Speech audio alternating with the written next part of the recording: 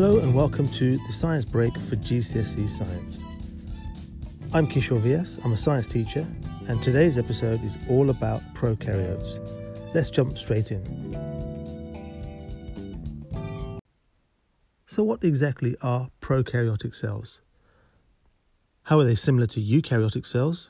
And how are they different? Let's look at the answer to these questions and more in this episode of the Science Break for GCSE Science, the prokaryotes. Prokaryotes are bacterial cells, also simply known as bacteria. We talked about eukaryotes in the last podcast, and eukaryotes were plant and animal cells. In comparison, prokaryotes are much smaller than eukaryotes. A reasonable estimate for the size of a prokaryote is about 1 micrometer. If you were to write that down in standard form, as you should be able to do for your GCSE science, that would be written as 1 times 10 to the power of minus 6. That's the same as about 1 micrometer. Prokaryotic cells have some similarities to eukaryotic cells. Just like the eukaryotes, prokaryotes have cytoplasm surrounded by a cell membrane. Prokaryotes are similar to plant cells in that they have a cell wall. Remember, animal cells do not have a cell wall. Prokaryotes also have ribosomes, just like plant and animal cells. The key difference between prokaryotes and eukaryotes is that prokaryotes do not have their DNA enclosed within a nucleus. Prokaryotic DNA is free in the cytoplasm, and we describe it as a single loop of DNA. Prokaryotes also have small rings of DNA that is separate from the DNA loop, and these are called plasmids.